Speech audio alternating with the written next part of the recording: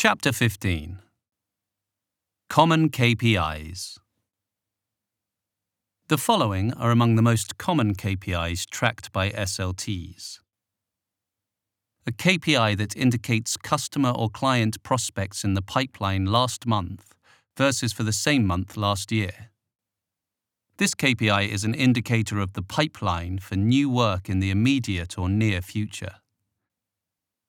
It is typical also to have some KPI relating to the movement of these prospects into a later stage of becoming a client. A KPI that indicates operating efficiency. For a manufacturing firm, common KPIs include production per labor hour, profit per unit of production, gross margin ROI, inventory turns, labor to expense ratios, and break-even multiples. A KPI that indicates how well we do what we do from a quality standpoint, such as complaint ratios, errors per unit delivered, jobs over budget, or return ratios.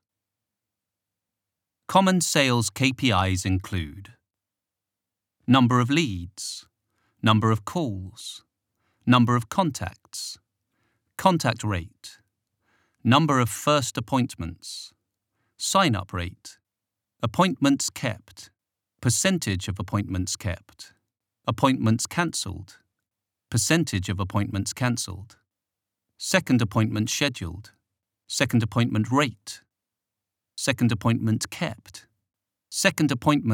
rate, client signed. Expense to sales ratios KPIs. There are various KPI ratios that compare specific expense items to net sales. One such KPI is the percentage of depreciation, depletion, amortization to sales ratio, which is the annual depreciation, amortization, and depletion expenses divided by net sales, then multiplied by 100. It's a good practice to compare expense to revenue ratios monthly, since expenses can easily creep into organizations without realizing it. Common financial KPIs. Gross revenue, net revenue, cost of sales, customer evaluations of services or products, percentage of products returned. Financial ratios KPIs. Many lenders and companies that extend credit require minimum ratios. If you utilize credit, you'll need to monitor these ratios. One of the most common ratios for such required minimums is the current ratio, which is the total current assets divided by total current liabilities. The current ratio indicates a firm's ability to service its current obligations. The higher the current ratio, the greater the cushion between current obligations and a firm's ability to pay them. Another major liquidity ratio is the quick ratio, also referred to as the acid test. The quick ratio is the cash and equivalents plus accounts and notes receivable divided by total current liabilities. The quick ratio shows how well an organization's current liabilities are covered by its most liquid current assets. A quick ratio of less than 1:1 indicates a dependency on inventory or other current assets to liquidate the short-term debt. Another of the most common ratios important to many lenders is the inventory turn ratio. Your inventory turn ratio is the cost of sales divided by the inventory. This ratio measures the number of times your inventory turns over during a year. A low inventory turnover by industry standards may indicate poor liquidity, possible overstocking, or obsolescence of your inventory. Another set of ratios important to lenders is referred to as the coverage ratios. They measure your firm's ability to service its interest payments. An example is the ratio of earnings before interest and taxes, or EBIT. Interest ratio is the earnings, profit, before annual interest expense and taxes divided by the annual interest expense. Leverage ratios.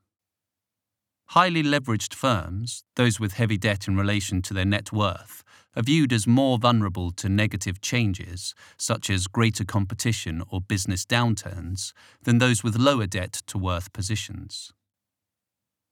There are two leverage ratios that most lenders and those extending credit will examine, comparing your organization to your industry.